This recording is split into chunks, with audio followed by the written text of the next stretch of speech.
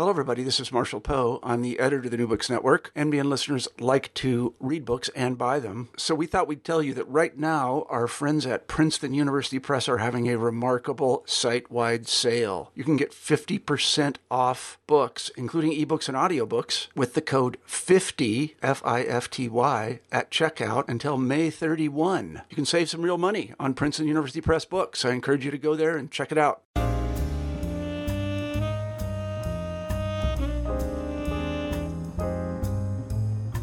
Hello, everyone, and welcome back to New Books in African American Studies, a podcast channel on the New Books Network. I'm Adrienne King, the co-host of the channel. Today, we'll be talking to Dr. Ann Bailey about her new book, Semi-Queer: Inside the World of Gay, Trans, and Black Truck Drivers. Welcome to the show, Ann. Thank you. Thanks for having me.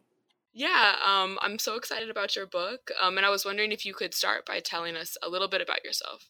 I am a person who's done both academic jobs and blue-collar jobs. And what I try to do in my books and the rest of my life is think about how those two categories relate to each other and why we tend as a culture to keep them separate. So there aren't that many people that have been both scholars, intellectuals, professors, PhDs, and car mechanics and truck drivers and had both of those kind of jobs. And what I try to do is both think across that divide and think about why in kind of public discourse that divide exists, who it's serving, what it means. So in my life, I try to do both of those things. Talk to students at elite universities, talk to scholars and activists, and talk to and think about blue-collar workers, factory workers, truck drivers, everyone I can think about. Can you talk a little bit about the journey and your experience that led you to reach that point? I come from a family that has intense blue-collar roots. So I had always grown up believing in unions, believing that blue-collar jobs and blue-collar workers were valued and important. I have just kind of dense connections to all of that through my family. And after I got my PhD, the jobs I could get in academia were temporary, badly paying. I just didn't like them. So I took 10 years and worked as a car mechanic during that time. And partly that's because my kids were young and I wanted to be around. And I also wanted to learn how it felt to do and sort of sink into a blue-collar job. And I'm a visibly queer person. So I wondered what it was like to be in that kind of job as a visibly queer person. So anyway, I fixed cars in an independent repair shop in Chicago for about 10 years. And then at the end of that time, I thought, well, I want to kind of write about what this experience means. So I switched back into an academic job, and I did that for about 15 years. I stretched over two different higher ed institutions. And then after that, I decided to become a truck driver. So I trained, got a commercial driving license, and drove over the road for a little while. So I like to do sort of alternating between working and then thinking about what that work means, how it's structured, how culture kind of receives and understands what that work is and means, how that relates to sexuality, embodiment, racial identity, how those all kind of overlap, and how persistently our culture tries to put them in kind of separate boxes, like they're separate situations. And, so I've spent my life trying to think about and live how they're actually intertwined. Yeah, and I feel like the book did such a great job of integrating those. And I also, while I was reading it, I felt that like urgency and that importance that you just talked about. Can you talk about I guess the process for this book, when you decided to write this book, and maybe even like how you decided to pick this topic? Okay, so I had been working at a university in Indiana called Indiana University Northwest, which is in Gary. That's where I wrote my first book, which is about steelworkers. So the Gary setting makes sense of that. But that university denied me promotion and tenure, which is very common for queer academics. It's very common for university structures to appear diversity embracing and appear queer and minority accepting and not Right. practice that at all.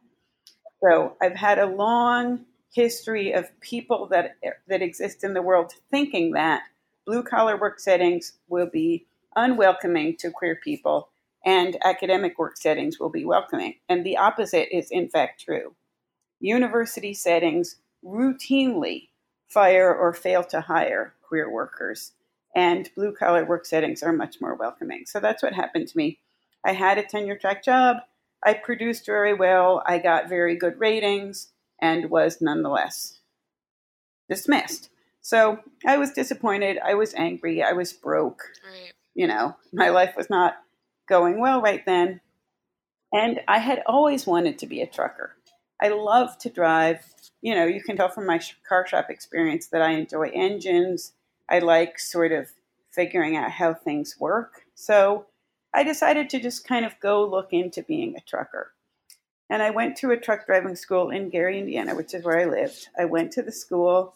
I kind of told them where I was in my life, and they must be used to this, right? So they said to me, why don't you come out into the yard and step into a truck? So, you know, I did it. I went out into the large parking lot where they have their students practice. And I stepped up into a semi and just sat there in the seat and held the steering wheel. And almost instantly, like the anger and bitterness that I had been carrying just left. And I felt like this is something that I could do that's meaningful, interesting, pays decently. I just sort of sitting in the vehicle had that kind of effect on my emotions and the resentment that I was living with. So instantly I just knew, all right, I'm going to do it. I signed up for truck driving school. I took the course.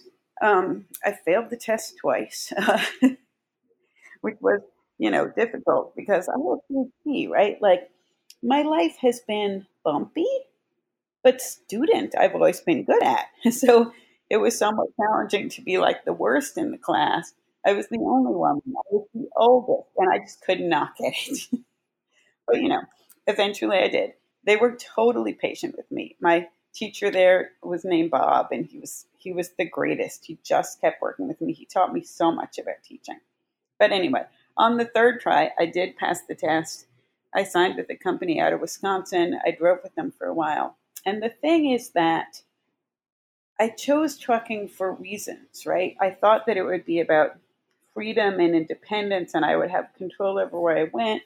I would get to see a lot of different parts of the world and participate in them, and I would be able to kind of manage my schedule. In my head, that's what trucking was going to be, and it was going to pay decently.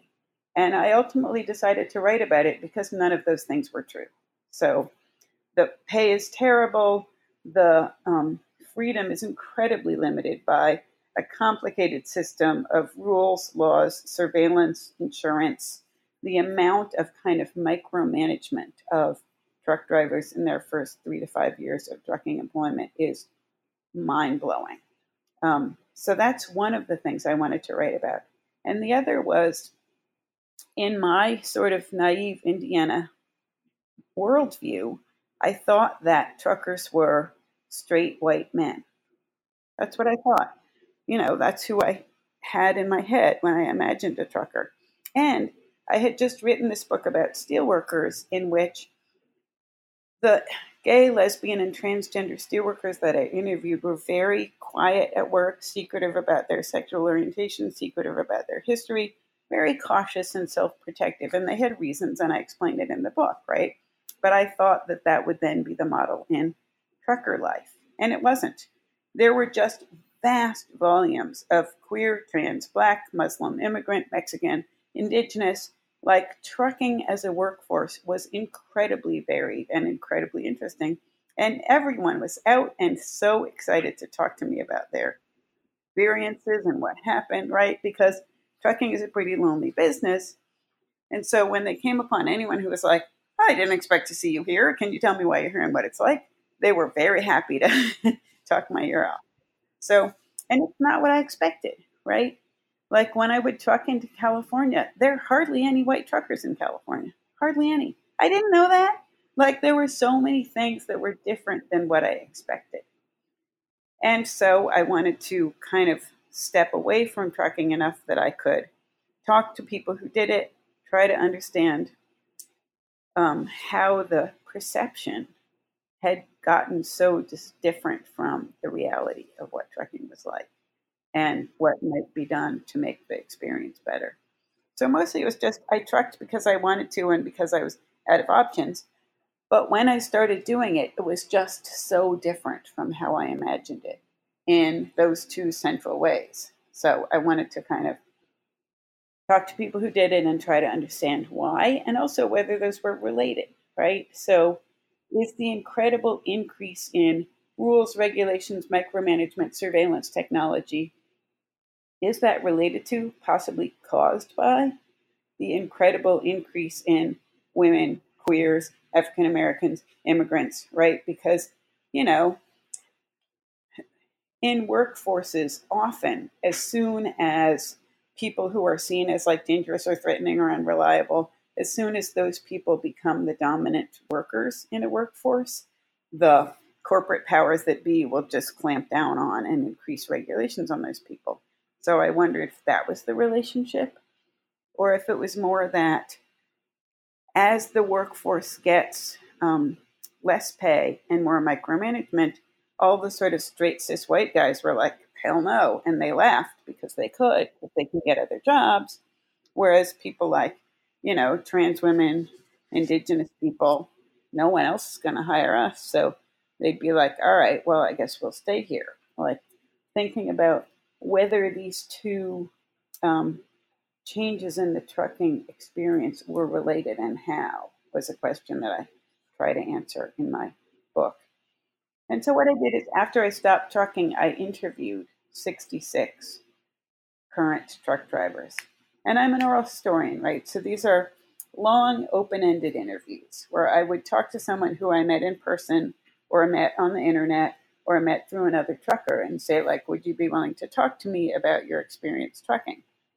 And if they agreed to, then I would set up a subsequent meeting with them, usually in person, sometimes on Skype or occasionally on the phone.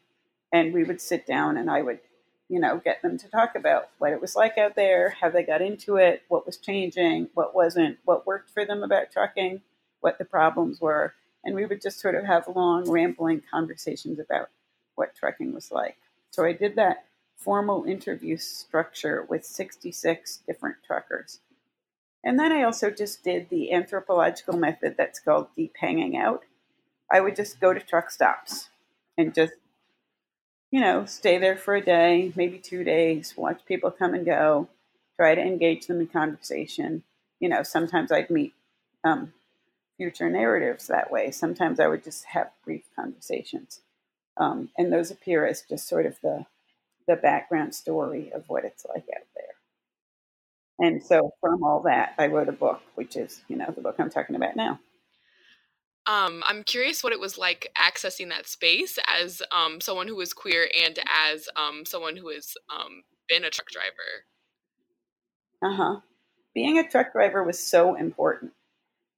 So, I mean, there is a way that truckers expect to be approached by the media, by authors, by people who are writing about kind of the romance of the road, the myth of the lone wolf. You know, there's a lot of media coverage of truckers and they don't like it and they're tired of it and they don't want to be used for that, right? So it completely helped that I was someone who had done it. I could enter the conversation as a former trucker. It also helped that I was terrible, right? So, you know, I was fired after 5 months, which is very common in the trucking workforce. I mean, turnover is really high. People frequently can't stay with their first company, right? So it wasn't that I was, I guess, uniquely awful, but I shared the experience of struggling in the industry, and that's something that so many truckers can relate to. And so I would tell them, you know, I used to drive for this company. I lost that job, but I'm still interested in like what the experience of trucking work is like, and that I could talk about, you know, the dirt, the hours, the schedule, and talk as an insider, informed person was really important. Being queer was much less of an issue. I mean, like I said, it's It's increasingly common. One of the people that I interviewed in my book recently called me and said that she's a trans woman. She said that she happened to go to a truck stop in Utah, which we don't think of as particularly, gay or trans friendly place. She went to a truck stop in Utah and she was in the women's room, kind of washing up a little at the sink, just living her trucker life. And she looked about her and realized that the three other women in that truck stop bathroom were all trans. So that then they had, obviously they stayed there for a while and talked about the experience of trans truckers in public space, right? But also, that's less rare than you would think. So, 5 years ago, that would be shocking, but now it's much less so. It's pretty common now to see more than one trans queer person in trucking space at the same time. So that wasn't an issue, much less than it would have been in many of the sort of supposedly open-minded, diverse, accepting, white or pink collar workspaces. Nobody says anything when a, lesbian trucker walks into a truck stop. Now, that does vary some regionally. So another thing that I did as part of my research is I would ask truckers if I could ride with them. When I was trucking myself, I was totally intimidated about mountains. Like I said, I was not a major winner as a truck driver. So I was scared about the part where you're going down the mountain and you have all that weight behind you. Trucking brakes are terrible. That's why they have those runaway truck ramps, because frequently coming down a mountain, your brakes burn or wear out or seize up. And so you can't stop. So how truckers deal with this is when they're going up a mountain, they downshift so that the, engine has enough power to pull the load, right? And so then the sort of formula you use is whatever gear you wound up in to get up the mountain, you stay in that gear to go back down. So if you've slowed down to, say, 25 miles an hour in order to get up the incline, you remain in that gear on the way down and at that speed so that you don't have to hit the brakes all the time. Fine. For whatever reason, I was totally intimidated by this. And I asked my company to keep me east of the Mississippi so I didn't have to deal with the Rockies, say. But in order to write the book, I wanted the experience of doing those runs out to California or other parts of the West Coast. So I would ask truckers who I interviewed whether they would just let me ride along, in the passenger seat. And I did that a lot. And there was one time that me and another lesbian were, she was on a run, and we stopped again in Utah. This is a Utah story. We stopped in Utah, and the only restaurant available at that truck stop was Denny's, which is, more common than you would like. But so we decided to go to the Denny's. And I went in first and I sat down. And I got some looks, but it was not threatening. But then she came in too, and she's also just like one of those people that might as well have tattooed on her forehead, right? It's obvious. And when there were two of us, the sort of ominous avoiding of us was so obvious. So we waited a good 15 minutes before a server came over. Everyone was looking at us like we were, oozing poison out our pores. I mean, there was something about sort of seeing two together that was much more threatening to that particular trucker space than there had been when there was just one physically lesbian person. So there were moments like that. And I did spend a lot of time alone by myself in truck stops, which is, an interesting and sometimes disturbing experience. But, it was all fine. I enjoyed it. Yeah, I was wondering if you could talk about the significance of choosing truck driving for gay, trans, and other people of color. Why, why truck driving? Yeah, there are several reasons. The first is practical. Truck driving is hiring. It's always hiring. You can always get work. And so if you're someone who has a hard time getting work in the United States right now because of racist hiring practices, transphobic hiring practices, trucking is somewhere where you can get hired. Almost anyone can get hired. They'll say, if you can put your butt in the seat and get from point A to point B, we'll hire you. So that's one of the main reasons that the people I interviewed went into trucking.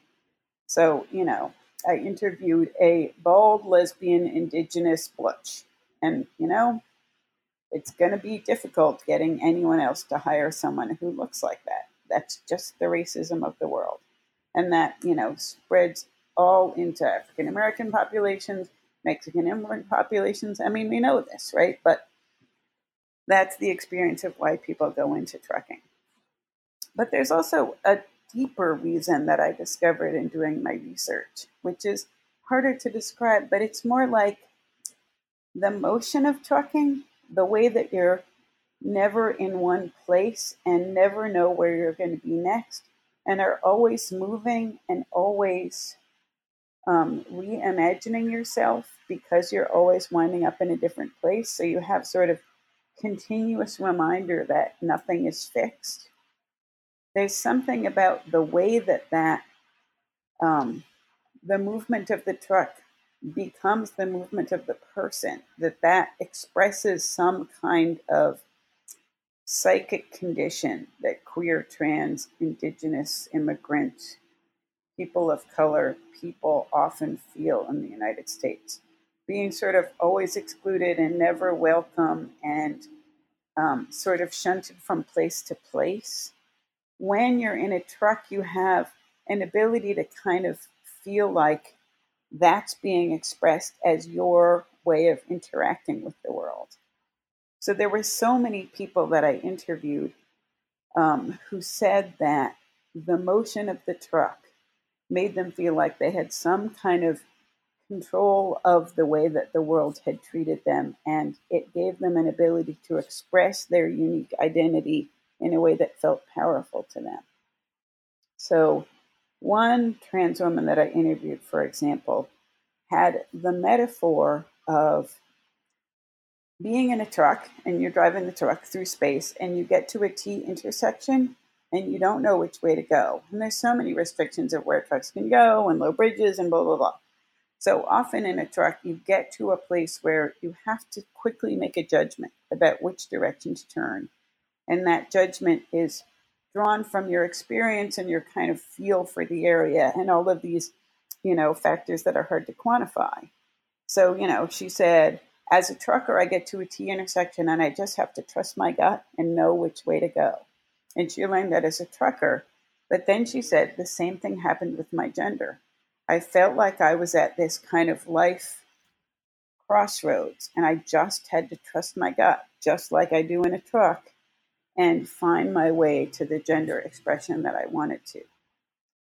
And that way of connecting those two things is common in the way that the truckers that I interviewed think about what trucking means to them. It's not just a job. It's a way that they give kind of material embodiment to their identity as marginalized people in this culture. So one of the Black women that I interviewed said that she had young children and people had always told her that trucking wasn't for her because she had young children. And one day she just said, like, when I got in the truck, I realized it wasn't their decision. I needed to do this as a way of taking care of my children, being a meaningful parent to my children, being who I needed to be for myself. And she has that tattoo on her forearm that says, I gotta go. And for her, being in the truck and being in motion and being the sort of moving force that makes the country work is how she's expressing herself as a person, as a mother, as a parent, as an African American person. It's all crucially tied in there with the way that trucking feels for the people who are doing it, and the way that moving through space becomes a metaphorical way of describing what it's like to have and be a particular identity in the U.S. today. You start off the book by essentially arguing that truck drivers are overregulated and underpaid, which You also talk a little bit about how you said that to people and people thought that was controversial. So I was wondering if you could unpack that argument for us that you set up so nicely in the book. Yeah.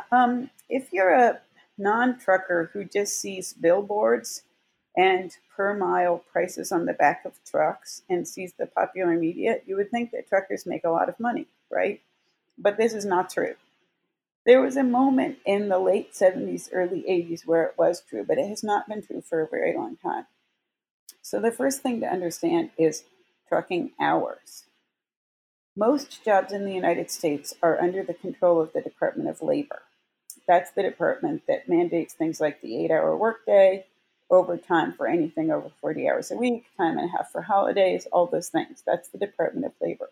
Truckers are not covered by the Department of Labor. They're covered by the Department of Transportation. And so none of those rules I just listed apply to trucking. Truckers drive 11 hours a day and work 3 additional, so a total of 14 hours a day. And they don't get any overtime pay.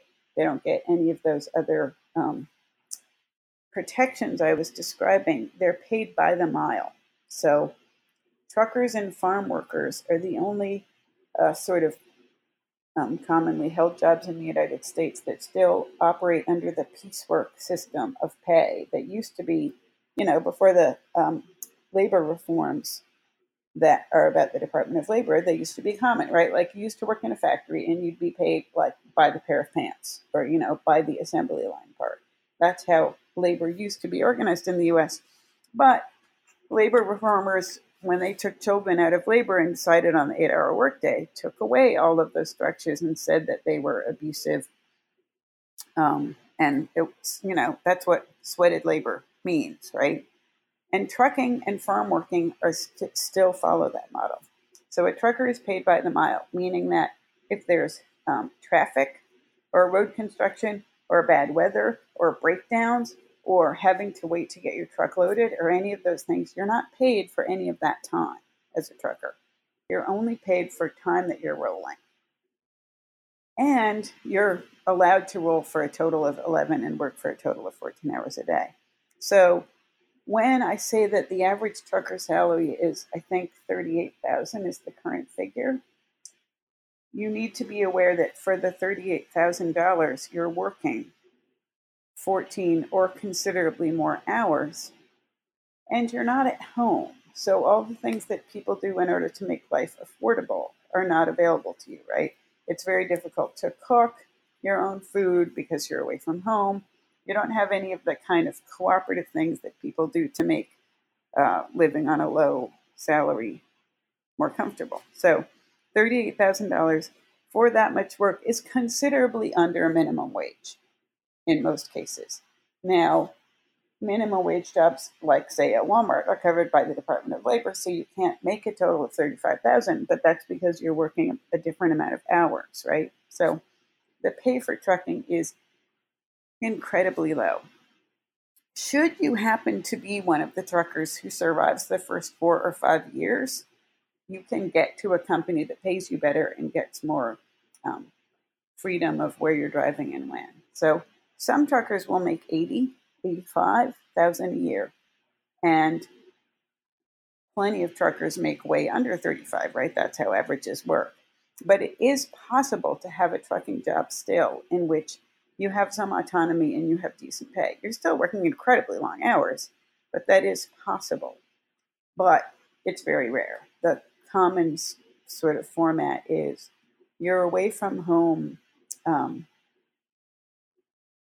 except for 2 to 4 days a month.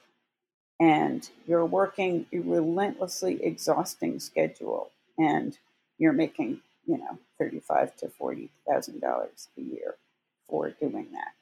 So that's the pay structure of trucking, and that also explains why. The other part is the regulation. Until 1978, the U.S. government was committed to regulating freight. So they set standards for what it should cost to move stuff from, say, California to the East Coast, and they set freight rates, and companies had to comply with those. In 1978, Jimmy Carter signed a piece of legislation that's called deregulation, which is very deceptive because it sounds like they unregulated things, right, from the name of it. But what they did is shift who they regulated. So the government stopped regulating freight entirely. This was a multi-year process, but it started in 78. They left that up to the market, right, whatever that means. So now when a piece of stuff needs to be moved from one place to another place, the company or firm or individual that makes the lowest bid gets the freight. So there's sort of a competitive market advantage to move stuff for less and less and less. And the government has no role in regulating that anymore, or a very limited role. And what the government did is turn all of its attention onto regulating the truckers themselves, right? So, and this is a common labor model in, late capitalism. Instead of regulating the structure or the system, we allow the market to take over that in order to maximize profits, and we turn regulatory attention to the individual worker. So in the case of truckers, their schedule, their sleep, their medical care, their daily driving life is regulated to a really high degree. So, for example, frequently now there's a camera in the truck that observes the road ahead and observes the driver continuously while they're in the truck. There's regulators, which are called governors, on a lot of trucks that don't allow them to go past a certain speed. There's automatic braking, so if you get too close to, one of those barrels for construction, the truck will brake. There are all of these technologies in place that make the truck driver's life micromanaged and overregulated. So truckers are required to do a physical before we can get the CDL, and the physical measures your blood pressure, your sugars, and your neck circumference. And if your neck circumference is over a particular set amount, then you have to do a sleep study. And as a trucker, if they require you to do a sleep study, the odds are very good that you will be diagnosed with sleep apnea. If this happens, then you have to get a CPAP machine that you have to run in your truck a set amount of hours per night, and that's regulated by your company. And truckers will tell you that the people who run the sleep apnea tests are the people who sell the equipment, and they have a stake in being sure that a lot of people get the diagnosis so that they can make the profit of selling the equipment. So these are just examples of the way that the regulations that govern truckers' daily lives have increased exponentially as the pay has decreased. So truckers feel like they're treated like infantile idiots who can't make any decisions. And the government is super committed to managing every little thing they do to the sort of nth degree, at the same time as the sort of public perception of their importance and worth is decreasing, and the amount of money they can take home at the end of the shift is decreasing. And all these things are happening at the same time. What's important to emphasize right now, though, is that in spite of this sort of perfect storm of job difficulties, they still really love it. And that's really hard to give a sense of, right? Like when I talk about what the experience of truckers actually is and how different it is from what I thought, it's important to me to emphasize that talking to them about it, they still get this sort of look of excitement and joy on their face when they talk about the experience of being in the truck going down the road. There's still so much pleasure that they experience from knowing that the work they do is important, that we all depend on it. They all say that they have the best view out their office window of anyone. They love sort of being out there and doing stuff. And we all know that so many of our jobs now are just so fragmented and alienated. We're just sort of sitting at computers. Who knows what we're doing? And truckers don't have that experience, right? Like truckers go to the backside of factories and put stuff in their trucks that then they deliver to car plants that they see in the cars they drive. Like they'll go to the produce fields and watch workers cut celery, and then the celery's loaded into their trucks, and then they drive it to the grocery store, and then the next day they go and buy it, right? Like they're seeing this stuff happen, and they're doing jobs that are crucial and important and that we all depend upon. And they know that, and it makes them feel alive and important. And also just driving is physically so satisfying. I mean, there's any number of gears, right? 14 is common, but there's a lot of gears. You have to shift in and out of them. There's millions of gauges. You have to monitor the pressure in your brakes. You have to pay attention to the DEF. I mean, there's a million things to attend to. So you have this sort of high level of adrenaline when you're driving. And also, it's a really dangerous job. So you're always sort of trying to be alert to the weather and any weather conditions that might be happening. Most truckers have tornado stories. So there's kind of the adrenaline of the fear that you're always living with that adds a kind of edge to it. But there's something about the sort of feeling of connection with the vehicle and its size and power and importance. And go back to the experience of me sitting in the cab, right? You're there and you're doing it, and it feels so vital, and you feel so sort of alive and engaged with the world when you're doing it. So even though the pay is decreasing and the regulations are increasing, the job still has so much to offer the people who do it. And that's one of the things that's frustrating to me is like they want to be left alone to do their jobs because they really love them. And we all need it, right? So there's a way that one of the things I want to do is get people to kind of know that what they want, they love the work, and they just want to be able to do it in a reasonably respected and well paid and just trusted way when they're out doing the job. They do have some amazing stories of what it's like. But the danger is also really important, right? I interviewed 66 truckers. I interviewed them between 2014 and 15. 66 people. Of those 66 people, 4 are dead now. I'm like, I know them. I mean, it's one of the most dangerous jobs, and the regulations don't help. So when people talk about the sort of network of regulations that govern truckers, the reasons they give are highway safety. But that is just a cover for the real reason for the increase of regulations over truckers, which is disrespect for the working class, especially a working class that is increasingly queer, female, and non-white. So that's the one reason. And the other reason is corporate profits. So the trucking workforce is obsessed with increasing the amount of money that goes to the mega carriers, the huge corporations that move freight from place to place, increasing their profits and decreasing the freedom and independence of the people who do the work, right? Those two things. And highway safety is merely the language they use to cover what it is that they're doing. And this is what I believe, but I also have specific examples that, in my opinion, completely prove this. For example, my favorite example of this is fireworks.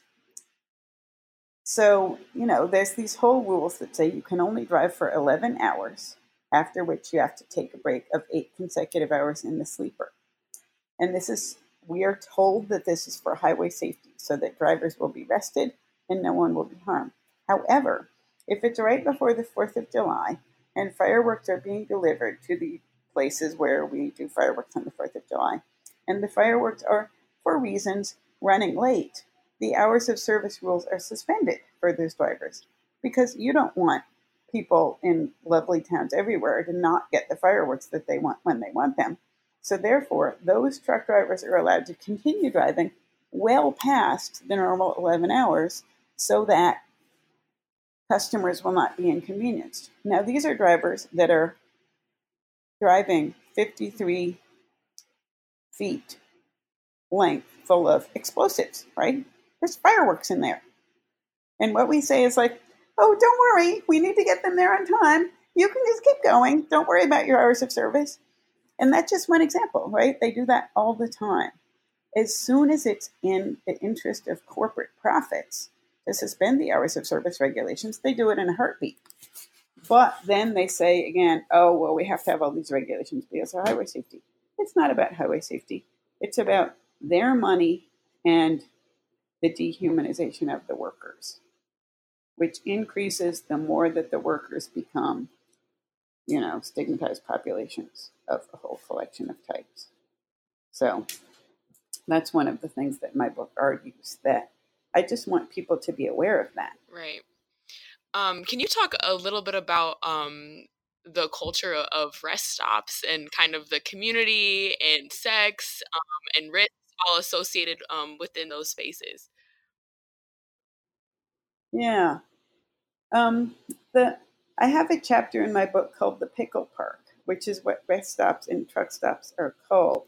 They're sort of notorious spaces of public sex.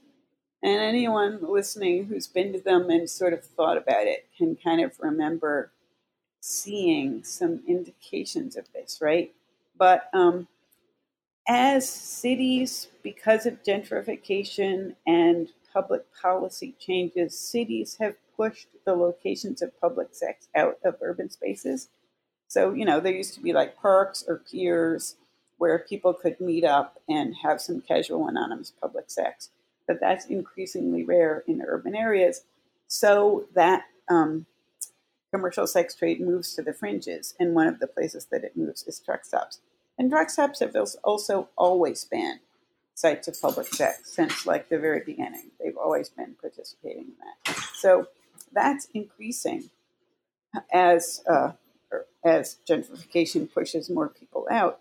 But the interesting thing about truck stop sex to me is that it's something that challenges definitions of what queer or gay identity are about. So many of the people who have frequent public sex in truck stops and rest areas don't identify as gay. They're just people doing whatever is easy or handy or available, so they'll have sex with same-sex partners, but it's not because they're gay. It's just because that's part of what trucker life is like. And that's an ongoing way of sort of seeing or having sexual identity in blue-collar public space. And this is important to me because of how my book fits within sort of queer studies as a field or as an endeavor. So there's a way that public policy around gay, lesbian, and transgender life is about assimilation and getting access to a concrete set of civil rights that are seen as desirable. And what queer studies does in opposition to that is say, what would queer liberation look like? What are ways of being or doing or having sex or gender that are not about civil rights, which are a category of access that are available and meaningful only to sort of a particular class or group of people, right? So think about marriage, for example. The people that I interview are not interested in marriage. They don't care about it. They see marriage as like a middle class issue that's about, inheritance and tax relief, things that are not central to the concerns of truckers, right? What truckers want is to be left alone by the government as much as possible. And so thinking about truck stops as a space where people do desire and pleasure that is not tied to specific definitions of what sexual identity is, what gender identity is. They're just about fun and escape kind of the insertion into a normative idea of what family is, what gender is, what desire is, that aren't about that. That seems to me like a really important addition to what queer activism needs to think about right now, so that queer activism doesn't become, let's just be just like straight people, only, we're going to do it over here. Because that is just both completely boring and letting other people set the rules. And I don't want to do either of those things. And truck stops are not a place where that happens. Truck stops are a place where, to go back to the kind of movement of trucking, they're a place where you're never going to see these people again. And so whatever gender or sex it is that you have or do there is just about that moment in that place and that time. And then you move on and you can do another thing. And that sort of fluid way of understanding gender and sex and identity seems really revolutionary and important to thinking about queer belonging in, the years going forward. I really wish that queer studies would pay a lot of attention to what's going on in truck stops and think like, hey, this is a model that we could all learn a lot from. So this is the last question I have about the book, but I was wondering if you might tell us the story or relay us the story of someone or one of your narrators who you think kind of captures a lot of the themes within your book around like gender and race in particular. Yeah. Mm-hmm. Okay. Well, one story that certainly captured my attention was two lesbians who had trucked as a team together forever. One of them was a Filipino immigrant. One of them was a white lesbian woman. And they were a couple, and they had been together and been trucking for, I'm going to say 18 to 20 years as a team. And each of their families knew that they were lesbians and that they were with each other. Neither of their families knew that they were truckers. They had spent the last 18 to 20 years hiding that from their families. And this was fascinating to me, right? Because I'm like, all right, so you're out about being gay and you're out about being in an interracial romance, but you're not out about trucking? And, they kind of laughed and they're like, yeah, our families think that trucking is dangerous and that it's beneath us. And we like it. And it allows us to be who we are and to feel like we're in control of that and to have sort of the excitement of always going to new places and facing the challenge. And, we love the work, but we don't want our families to know that this is who we are. And that just said a lot to me about how trucking is viewed in the US, right? It's something that's even more disrespected than queer love. So, that, and I don't even know how they kept that from their families for so long, right? Because they worked these incredibly long hours. And essentially what happened is they just had almost no contact with their families other than the occasional phone call, which, with cell phones you can do from wherever. So they, in order to be secretive about being truckers, they kind of lost meaningful contact with their family because keeping that secret was more important than keeping their family connections alive. That's just super interesting as we think about class and labor and the way that they all kind of feed into sexual and racial identity and embodiment. Yeah. So we've taken up a lot of your time today, and I have two things that I want to ask you before we sign off. First, if you could plug any of your information, if you have a website or any social media accounts. And secondly, if you could talk about what projects you're working on next, or just kind of where your thoughts are going now after this project. All right. I have a website, which is www.annbailey.com, and my last name is spelled Balay. So that's crucial to know in order to access the website. And there you can buy my books or look at and read the articles that I've written around the topics that we're talking about today. So that's a good way to kind of follow everything that I do. In terms of what I'm doing next, I have two sort of projects that I've started. One of them has to do with autonomous trucks. So Autonomous trucks which don't need or have drivers in them are coming really quickly. They're already being tested, they're already being driven in some states, they're already out there, the technology exists. And to do with the disrespect of low wage, stigmatized workers, there is a general sense in the wider community that a truck with no one in it is better than a trucker with that kind of person in it. So I believe that driverless trucks will be the dominant way that freight is transported within a few years. And this is important to me because there are 3.5 million truckers, and these truckers are increasingly queer, non-white, trans, immigrant people. And you know how when there's ever any labor change, the stigmatized last hired workers are the first ones that are dismissed. So there's going to be a labor crisis as these people lose their jobs. And these are our people, right? And we as a community need to think about what it's going to mean that there's going to be a huge amount of people without any meaningful work really soon. So that's something that I'm trying to think about. I'm trying to think about what can be done to increase knowledge about that, to provide alternative work options. Like what would be involved in teaching those people how to work on autonomous vehicles? So those jobs will first go to Silicon Valley white boys, right? But maybe there's a way to make them also available to the people who used to drive the trucks. And so sort of trying to talk to the companies that are involved in designing this technology in such a way that the technology is responsive to the actual situation of drivers and built that way, and that people who used to drive trucks are some of the people who are going out there and addressing the problems in the technology.